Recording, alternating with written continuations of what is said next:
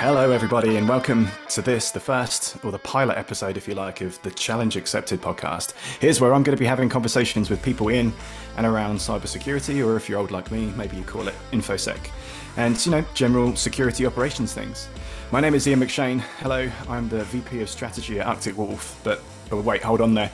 I'm not here to give you a stealth sales pitch that you have come to know and love, or hate and loathe maybe from other vendor-related podcasts. Really, as a wannabe polymath, I just like talking to smart people and learning as much as I can from interesting people with interesting points of view on topics mostly related to security. And it also gives me the chance to jump on the jokey cool guy bandwagon and say things like smash that button and refresh those feeds and other hello fellow kids type sayings. In today's episode, we're going to talk about Verizon's Data Breach Investigations Report, or DBIR for short. And it feels like every security vendor and their dog has some kind of annual report, right? There's M-Trends from Mandiant, which is great. There are tons of companies, AT&T, Accenture, IBM, X-Force, Cisco, CrowdStrike, and of course, sponsored content that companies like SANS and Ponemon put out. But very few of them provide useful levels of context, or perhaps even fewer give actionable guidance along with their insights. And that's really one of the reasons that the DBIR is probably the one I look forward to most every year. And one, honestly, that every security researcher or security vendor should aspire to contribute to. It's not a, hey, look at how great our company is. It's not how you should have bought our next gen cyber war AI preventing XDR tool to avoid these threats kind of sales pitch. It's, a detailed look at the risks our industry is tasked with addressing. And it's written in a really approachable way that avoids the usual tropes you associate with security vendor marketing. Now, today's episode, I'm joined, I was going to say, I've written down the word guest here, but honestly, this person brings way more intelligent things to conversations than I do. So I'm going to go ahead and promote him to the lofty heights of today's co-host, who is Arctic Wolf's Vice President and CISO, Adam Marrè. And I honestly love how varied people's career paths can be. And Adam brings things like video game development, intelligence work with the military, special agent in the F.B.I, and of course, hands-on experience and leadership roles in security operations and cybersecurity. Honestly, his resume reads like a bucket list of things I'd love to do. So it makes me pretty envious. And you know what? On top of that, Adam's rapidly become the best CISO I've ever worked with, right? And I don't mean that as a slight against former colleagues, but his energy and commitment to securing our organization here is so infectious, and I'm genuinely stoked that not only he's part of the Arctic Wolf team, but that he's on this episode with me today. So Adam, thanks for joining me, man. Wow, that's quite the introduction. I'll try to live up to that, Ian. No pressure. So let's jump straight into the DBIR. Right? I already mentioned I love reading it. I feel there's always something for me to learn, or even just confirm what I've seen or what Arctic Wolf's customers have seen. For example, you always hear, go to any conference, holy cow, and you hear talk about 0 days, you'll hear people talking about social engineering, but there's so few vendors that talk about denial of service, right? And this is one of the things that was the biggest incident generator in the DBIR. So it's always interesting to see how vendor marketing lines up with the real world. So, clearly it's not always aligned one-to-one, but as a practitioner, Adam, and a leader of practitioners, I guess, how do you use the DBIR?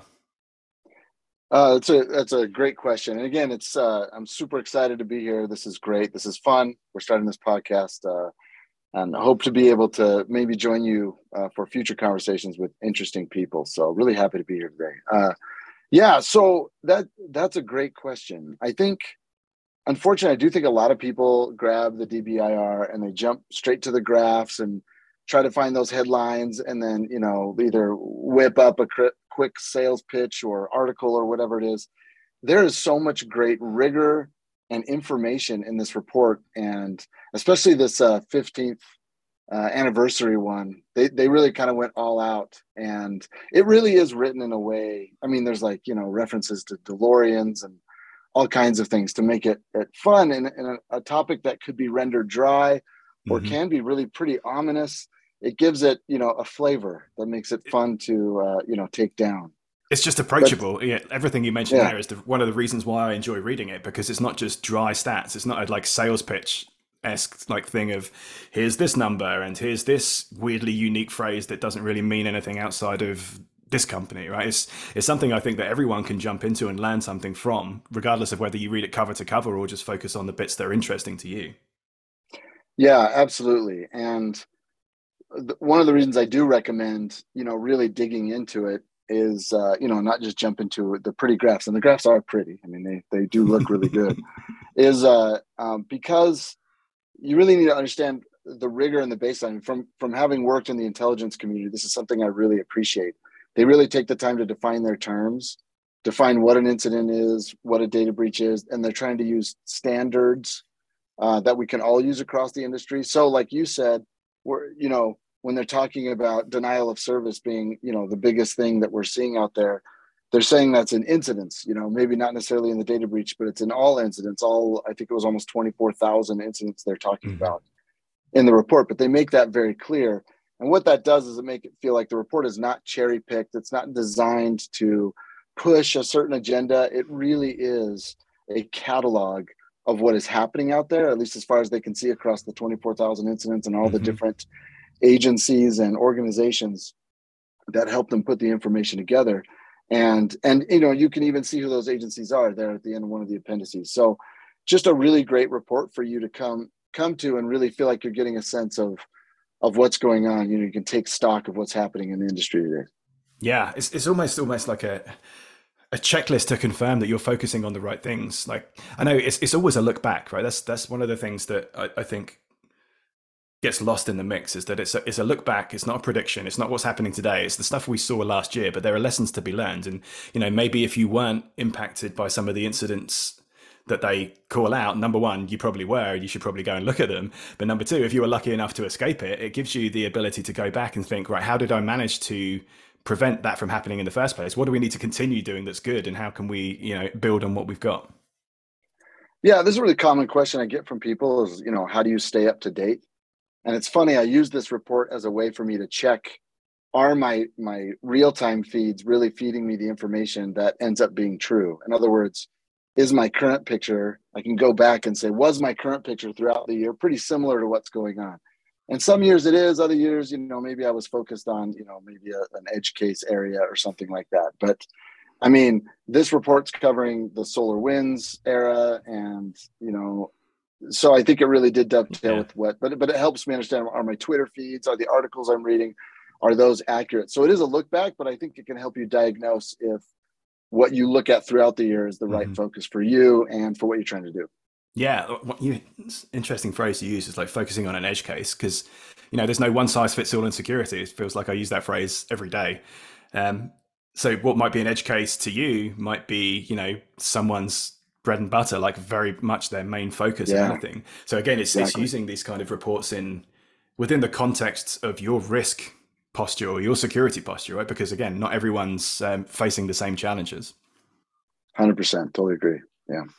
So, I mean, if you've ever attended any kind of vendor presentation, right, you'll have seen, like you said, the charts look great and they get reused and the headlines get reused and people write white papers around phrases and words.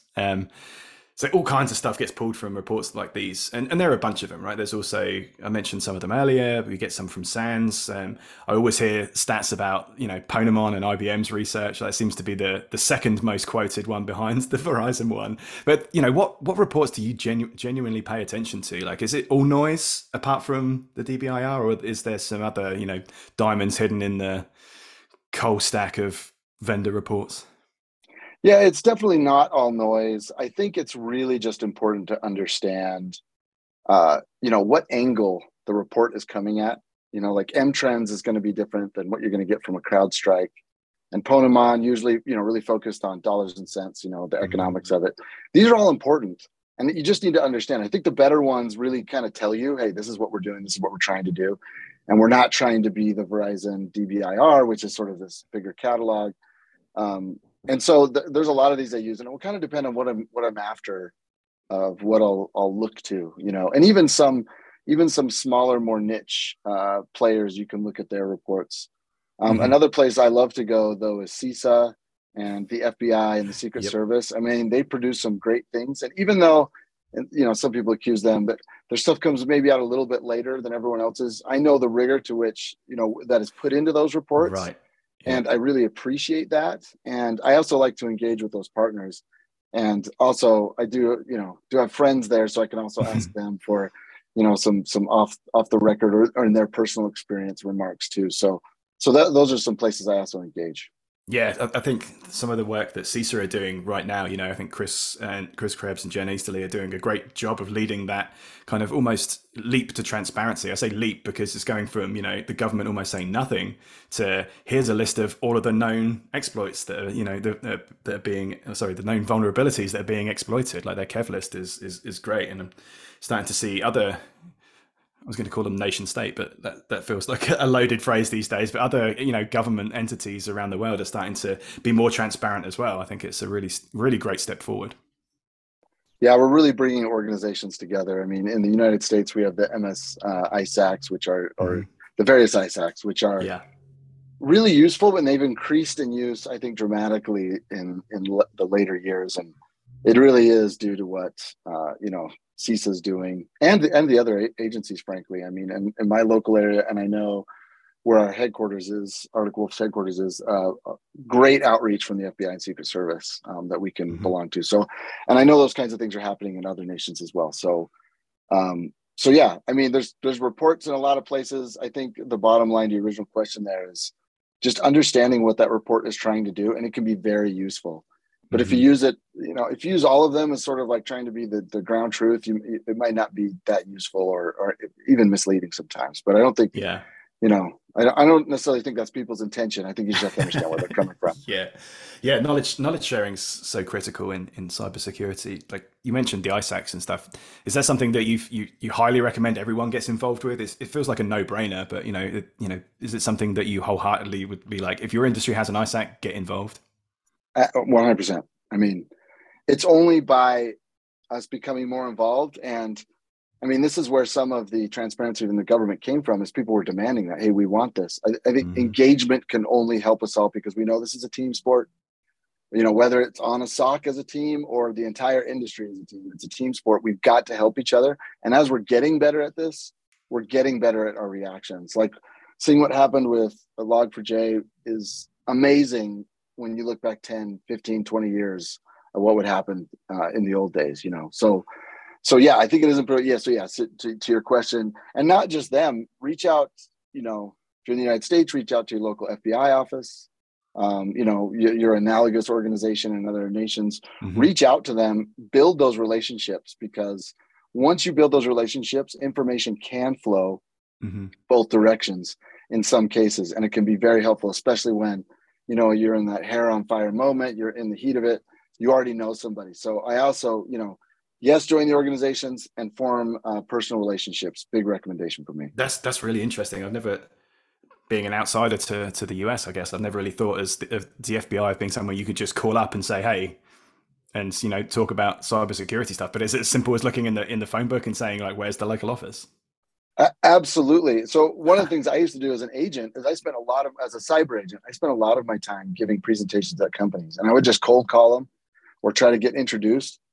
And the whole reason I was doing this, I would give, kind of a, threat landscape / security awareness briefing, and, and tell them some fun stories to keep it engaging. And the whole reason I'm doing this was so they could see my face and they know, oh, I'm not going to call the FBI. I'm going to call Adam, when things are bad, Mm-hmm. because they trust me. But calling the FBI can be scary, right? Yep. And yes, outreach from an organization to the FBI is always welcome, because they know forming those relationships is how things actually get done. So yeah, I was giving out cards like as quickly as I could. So yeah, you can get the card of a local FBI agent, cyber agent, in this case, and just be able to reach out to them and say, hey, I got this and that. And they'll certainly take your call and help you triage that situation. Is this something we'd be interested, they'd be interested in taking? Is it, rise to the level of their investigative guidelines, things like that, Mm-hmm. or direct you in the, the right path to go to get some help with, with whatever it is you're dealing with. That's super interesting. And is this straightforward as just calling them saying, hey, I need some help. I don't really understand what I should be doing for cybersecurity. Like, let's take the example of an organization that's just come back from RSA and is just confused with all the buzzwords, the terminology. Like, can they use the FBI as a sounding board for truth?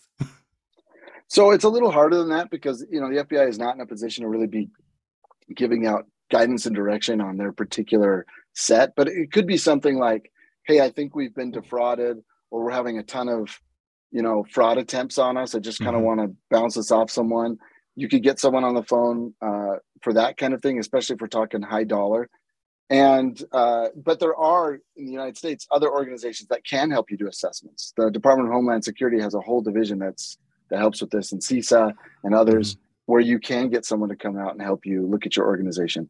But I also know if you form these personal relationships, you can certainly bounce it off an individual and say, hey, what are you seeing? Whereas they cannot speak for the Bureau. Sure. We can all be human beings, say, well, from what I'm saying, this kind of thing. So it's definitely worth your time, I think. Given the size of your organization, what you're dealing with, it's definitely worth your time to at least build those relationships for all the different things you can get from it. That's excellent advice. Yeah, I would never have thought of that as a viable path forward. How crazy. Maybe that says more about my home country than it does about the US. I don't know. I was just going to say, I worked with a lot of great people from Great Britain and from Canada, and I know they have very similar situations with reaching out to them. So I would be surprised if it's not the same. But again, it can't hurt, especially when you're not in battle mode, to reach out and form those relationships. Yeah, absolutely. Yeah, I know, I jest, but I know the NCSC have been doing some really great work. Not following in the footsteps maybe of CISO. I don't want to say it's a follow thing, but they've been certainly at the forefront of translating what we do from a cybersecurity perspective under the hood and making a lot more transparency and a lot more guidance, frankly, which I think is great for organizations of all sizes. So if we think about the DPIR, maybe let's think about the actual industry. Like the biggest challenges at the moment, right, it's got to be like ransomware, right? I think that's the number one, like top of mind for everyone. It's no surprise that it's a big issue that's pointed out in the DPIR and every other research paper or presentation that you go to. So with it being top of mind for everyone, with it being in the headlines every day, there was something mentioned today about an adversary group claiming to have managed to ransom off Walmart, which Walmart are denying, and all of this, interesting stories that keep coming up. Is there a way, like as someone that owns this security strategy for a large company, Adam, like what's the best way that you can prevent that organization from falling victim to it? Yeah, this really, really interesting question. And I do think the whole topic on ransomware and how it's become commodified, and there's even specialization out there on how this is, being conducted. That's very fascinating to me. I was still working in the FBI when this was starting to happen. It's amazing. And we're seeing kind of the fruition of that now, of just how widespread it is. But I think what's also really interesting when you look at the report is I think it's important not to focus too heavily on one type of attack. Like just focus on we got to protect ourselves from ransomware. I mean, that should be a goal, but I think it's more important to when you approach security is really to look at the security picture that can protect you against a lot of things, not just one type of attack. And I think that really bears or that becomes true as you look at the whole report, because where do most of these ransomware attacks come from? I mean, we're talking about exploiting vulnerabilities in desktop sharing software, right? Like RDP and things like that. And then many of them are involving credential theft, right? And to protect those two things, you're going to do a lot of stuff that goes outside of the scope of talking about ransomware, right? Yeah. So I know a lot of people say this, but the thing is, it's still true for us as an industry. You've just got to go back to basics. Yes. Are you doing the basic things to protect your credentials? Are you doing the basic things to protect things like, desktop sharing software? Are you doing those things? Do you have a backup strategy? Have you tested the backup strategy? If you're not doing those things, and that's going to protect you against a lot of different types of attacks. So to me, that is where I drive the conversation when I get asked this question is, let's go back to basics. And you know what? It's the same thing for random humans, right? Because that's another thing that we've seen with ransomware and the commodification of, these attack tools is random human beings are also being ransomed, right? This is happening to like people, not just organizations. But the answer is the same. Go back to basics. Cyber hygiene. Do your, are you using a password manager of some kind? And the answer is probably no with most people and organizations. Anyway, so that's what I say when we get to a specific, and I would love to talk about the specific vector here, but that's my answer is you got to go back to your basics. Are you doing the basics? And I guarantee you there's something in there that you could do better, more fully, more completely, if you really look at it. Yeah, you articulate it much better than I do. Like every time I get asked about ransomware, it's always I always say ransomware is the outcome, right? It's not the thing you're trying to prevent up front, right? You're trying to prevent the symptoms of ransomware, and like you say basics. I like to say foundational. Like it's you get back to the foundational elements of security.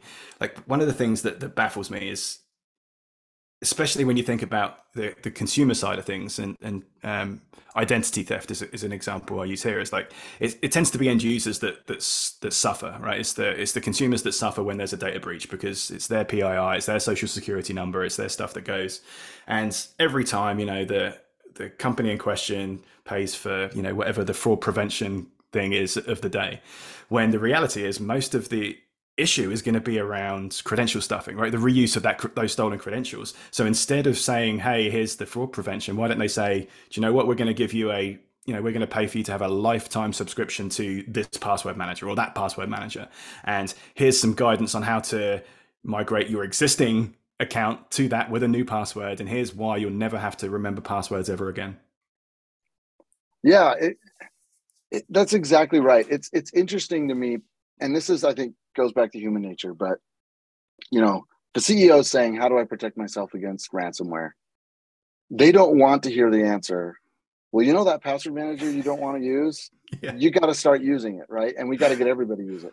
They want some whiz bang, super cool thing that we're going to introduce, and it's going to solve all our problems. And that's just not the way that it works. Yep. We've got to do the basics. We got to, like you said, the fundamentals. There's a really interesting part of the report that I think people could, kind of bounce off of or go around, where it's talking about vulnerabilities and patching vulnerabilities. And if you read through it, it actually says, yeah, we're seeing a lot more people patching regularly, which is the good news. Yep. But there's this long tail of people who are doing it at varying degrees of success. And that's where all the attacks are happening, in that long tail of people not doing the right thing. And that's another thing we're looking at here with ransomware. And when we're talking about the basics, is people are like, well, how is password management going to help us? Like, that's not some whiz bang thing. It's like, well, yeah, but you want to be a group of the 80% that are doing the right thing most of the time and get out of the tail. That's what you want to do. Get out of the tail and get to a place where you're much more safe. And yeah, it doesn't solve all the problems. It's not all of the security all the time.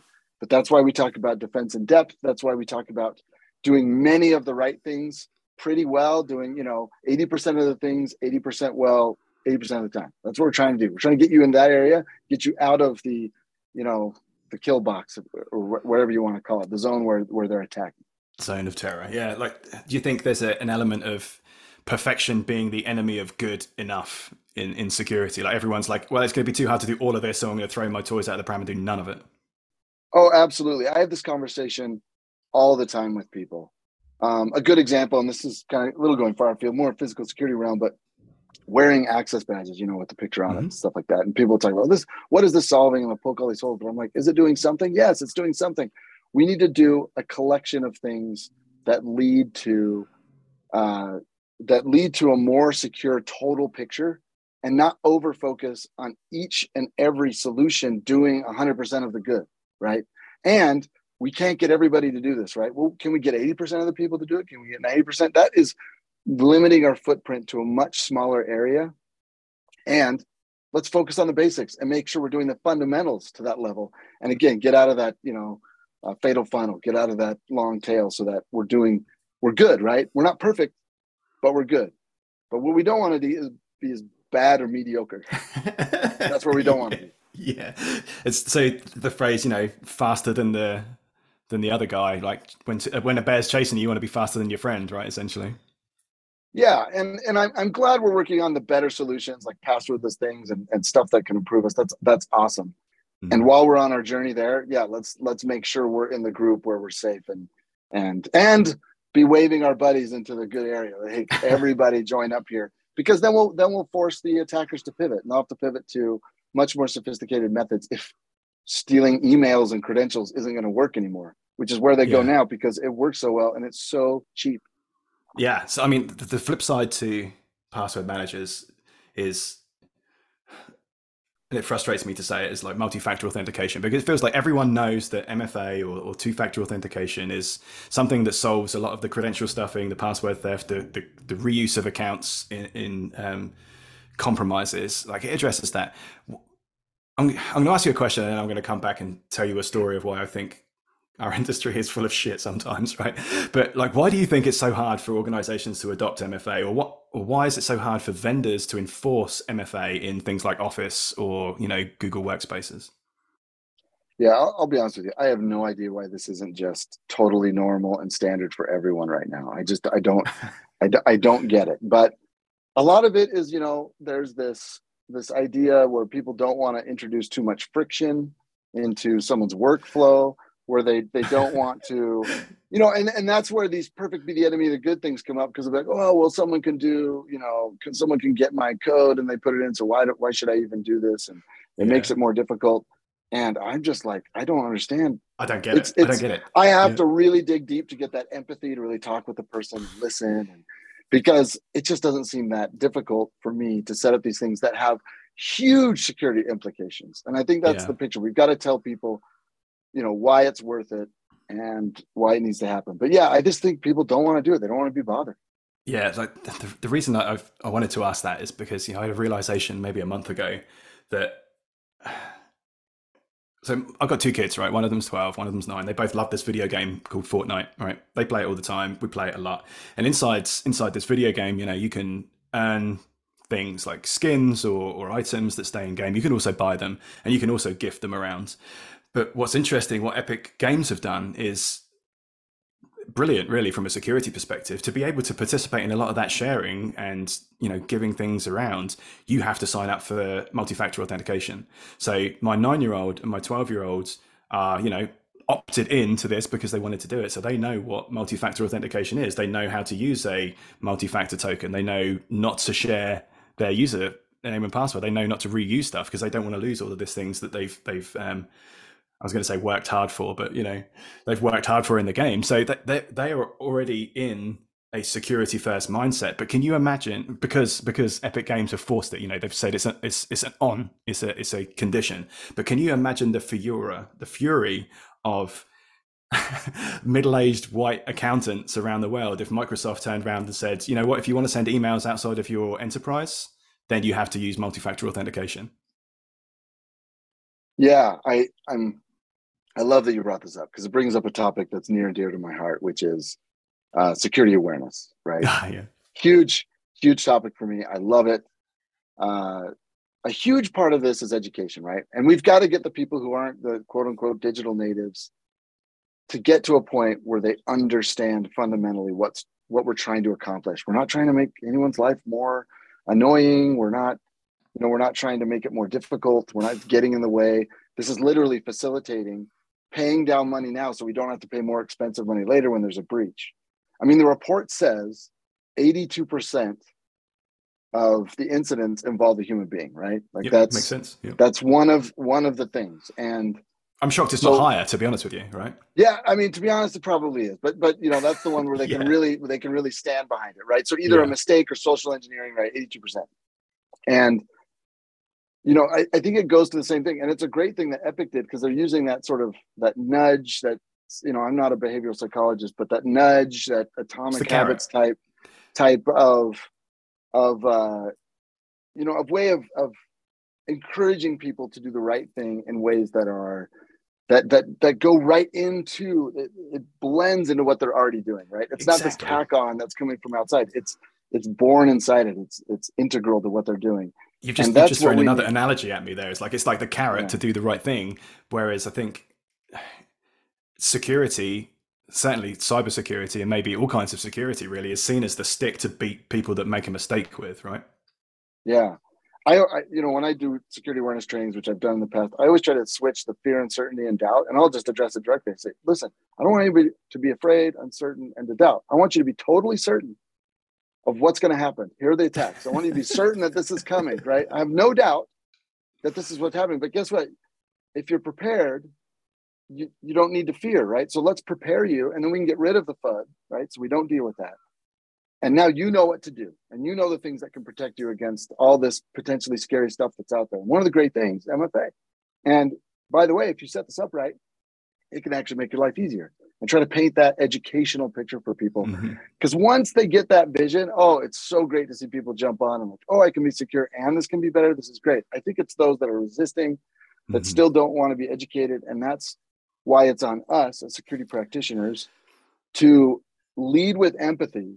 Yes. To come in and really understand people and then say, let me meet where you're at mentally, or, you know, whatever it is in your personal security journey, and help get you to the place where you want to do these things, understand their importance, and can be a partner. And then a lot of these people become champions. The most resistant will become champions once they understand and really get it.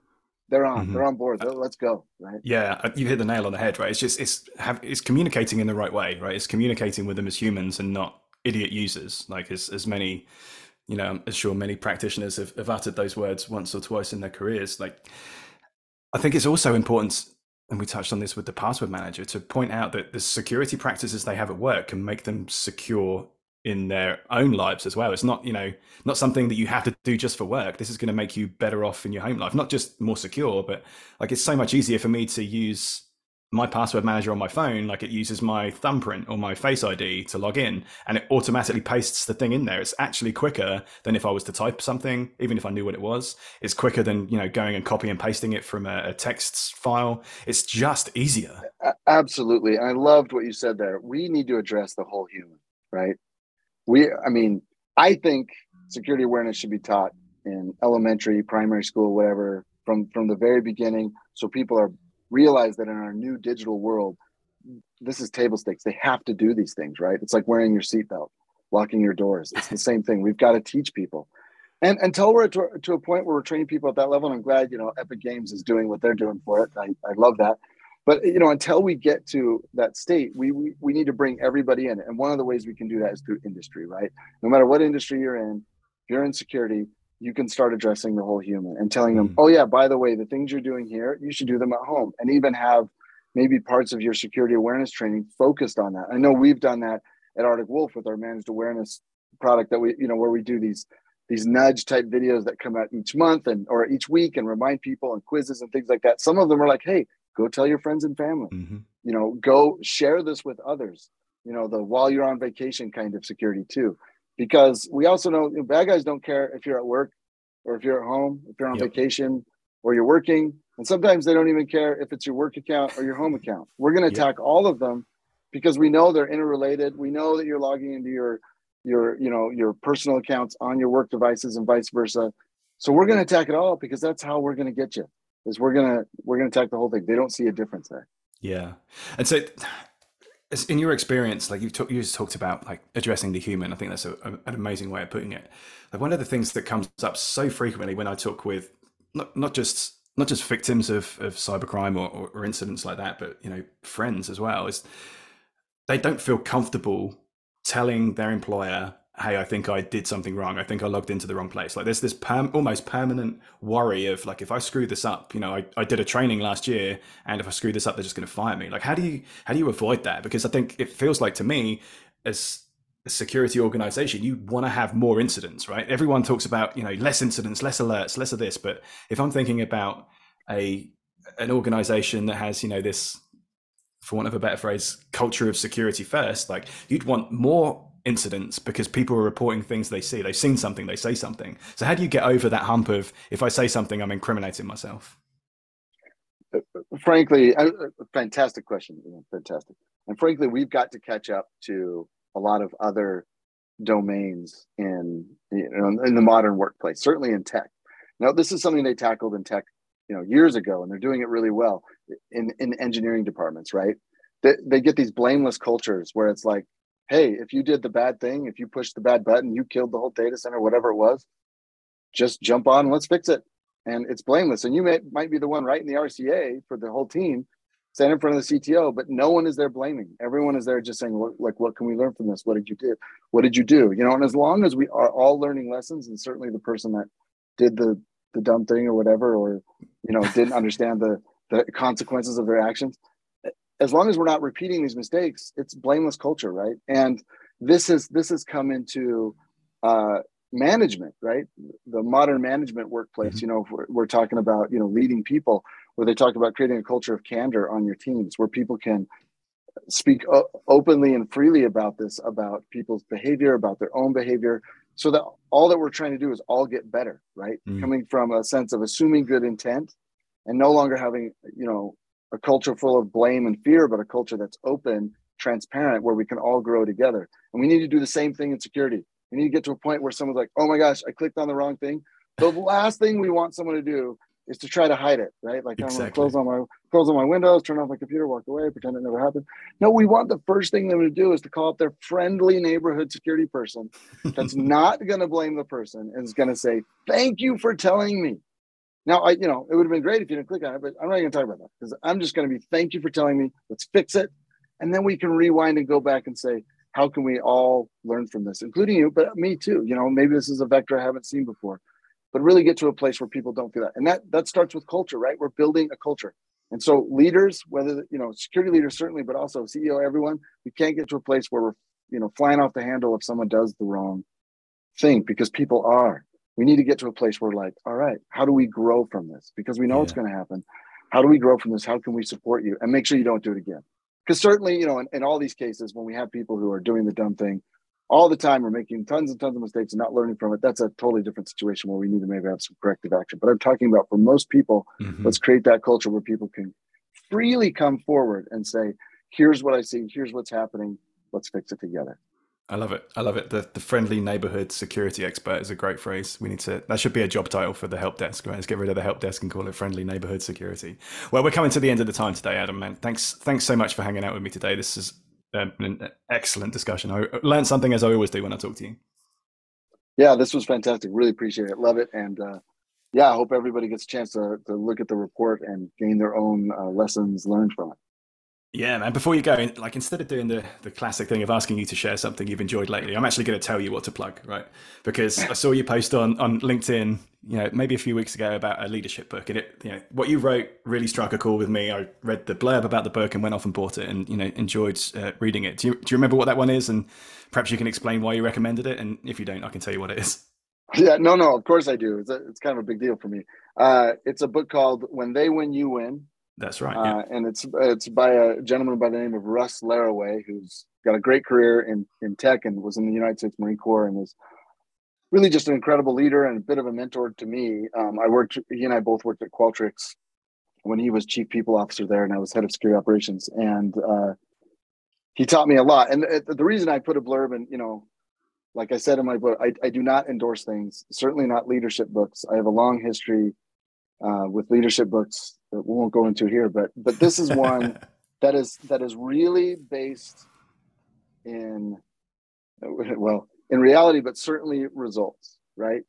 And also an alternative working title for this was, Happy People, Happy Results was another one Russ was considering, because it really is kind of a people first approach, but it goes to what actually creates impact. And it tracks that back to, if you have high employee engagement, and this is a ton of research that's been done, high employee engagement, you have higher impact. In whatever, whatever team, security, whatever, high employee engagement, you have high impact. So what drives employee engagement? And it comes back to the manager, right?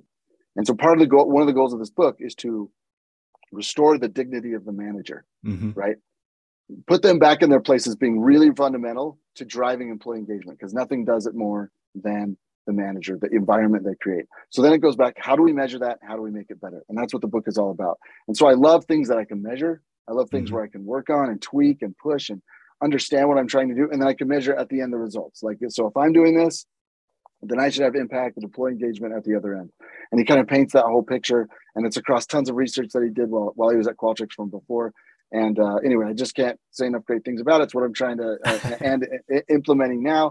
And so anyway, that's why I plugged that book. And it's what I would have said if you asked me what I would have read recently anyway. Was it really? Oh, that's great. Yeah, I mean, I loved it. As I was going through just even what you wrote, and then the back page blurb and stuff, and then the first few chapters, it really describes a lot of the behaviors that some of my favorite managers in my career demonstrated. And, seeing all that come together, there was a few aha moments for me, for sure. And, really enjoyed it. So I was super glad that you posted that. Yeah, thanks. And thanks for bringing it up, because it is really powerful, and it has to do with security, because it'll help you be a better security leader. Period. Exactly. It's building that culture, building that, level of trust with people, and, openness and candor, like you said. Good times. Cool. Well, this podcast is called Challenge Accepted. So listeners, your homework or challenge, if you like, is to download and read the data. I'm going to say that again because I fucked that up. So this podcast is called Challenge Accepted. And so your homework or challenge, if you like, is to download and read the DBIR. And we'll include a link to that in the show notes. And I promise you'll learn something. It's a great read. So really invest the time as a security professional. So thanks for listening. Thanks again, Adam. And thanks to the producer of this. And until next time, my name's Ian McShane. Thanks so much.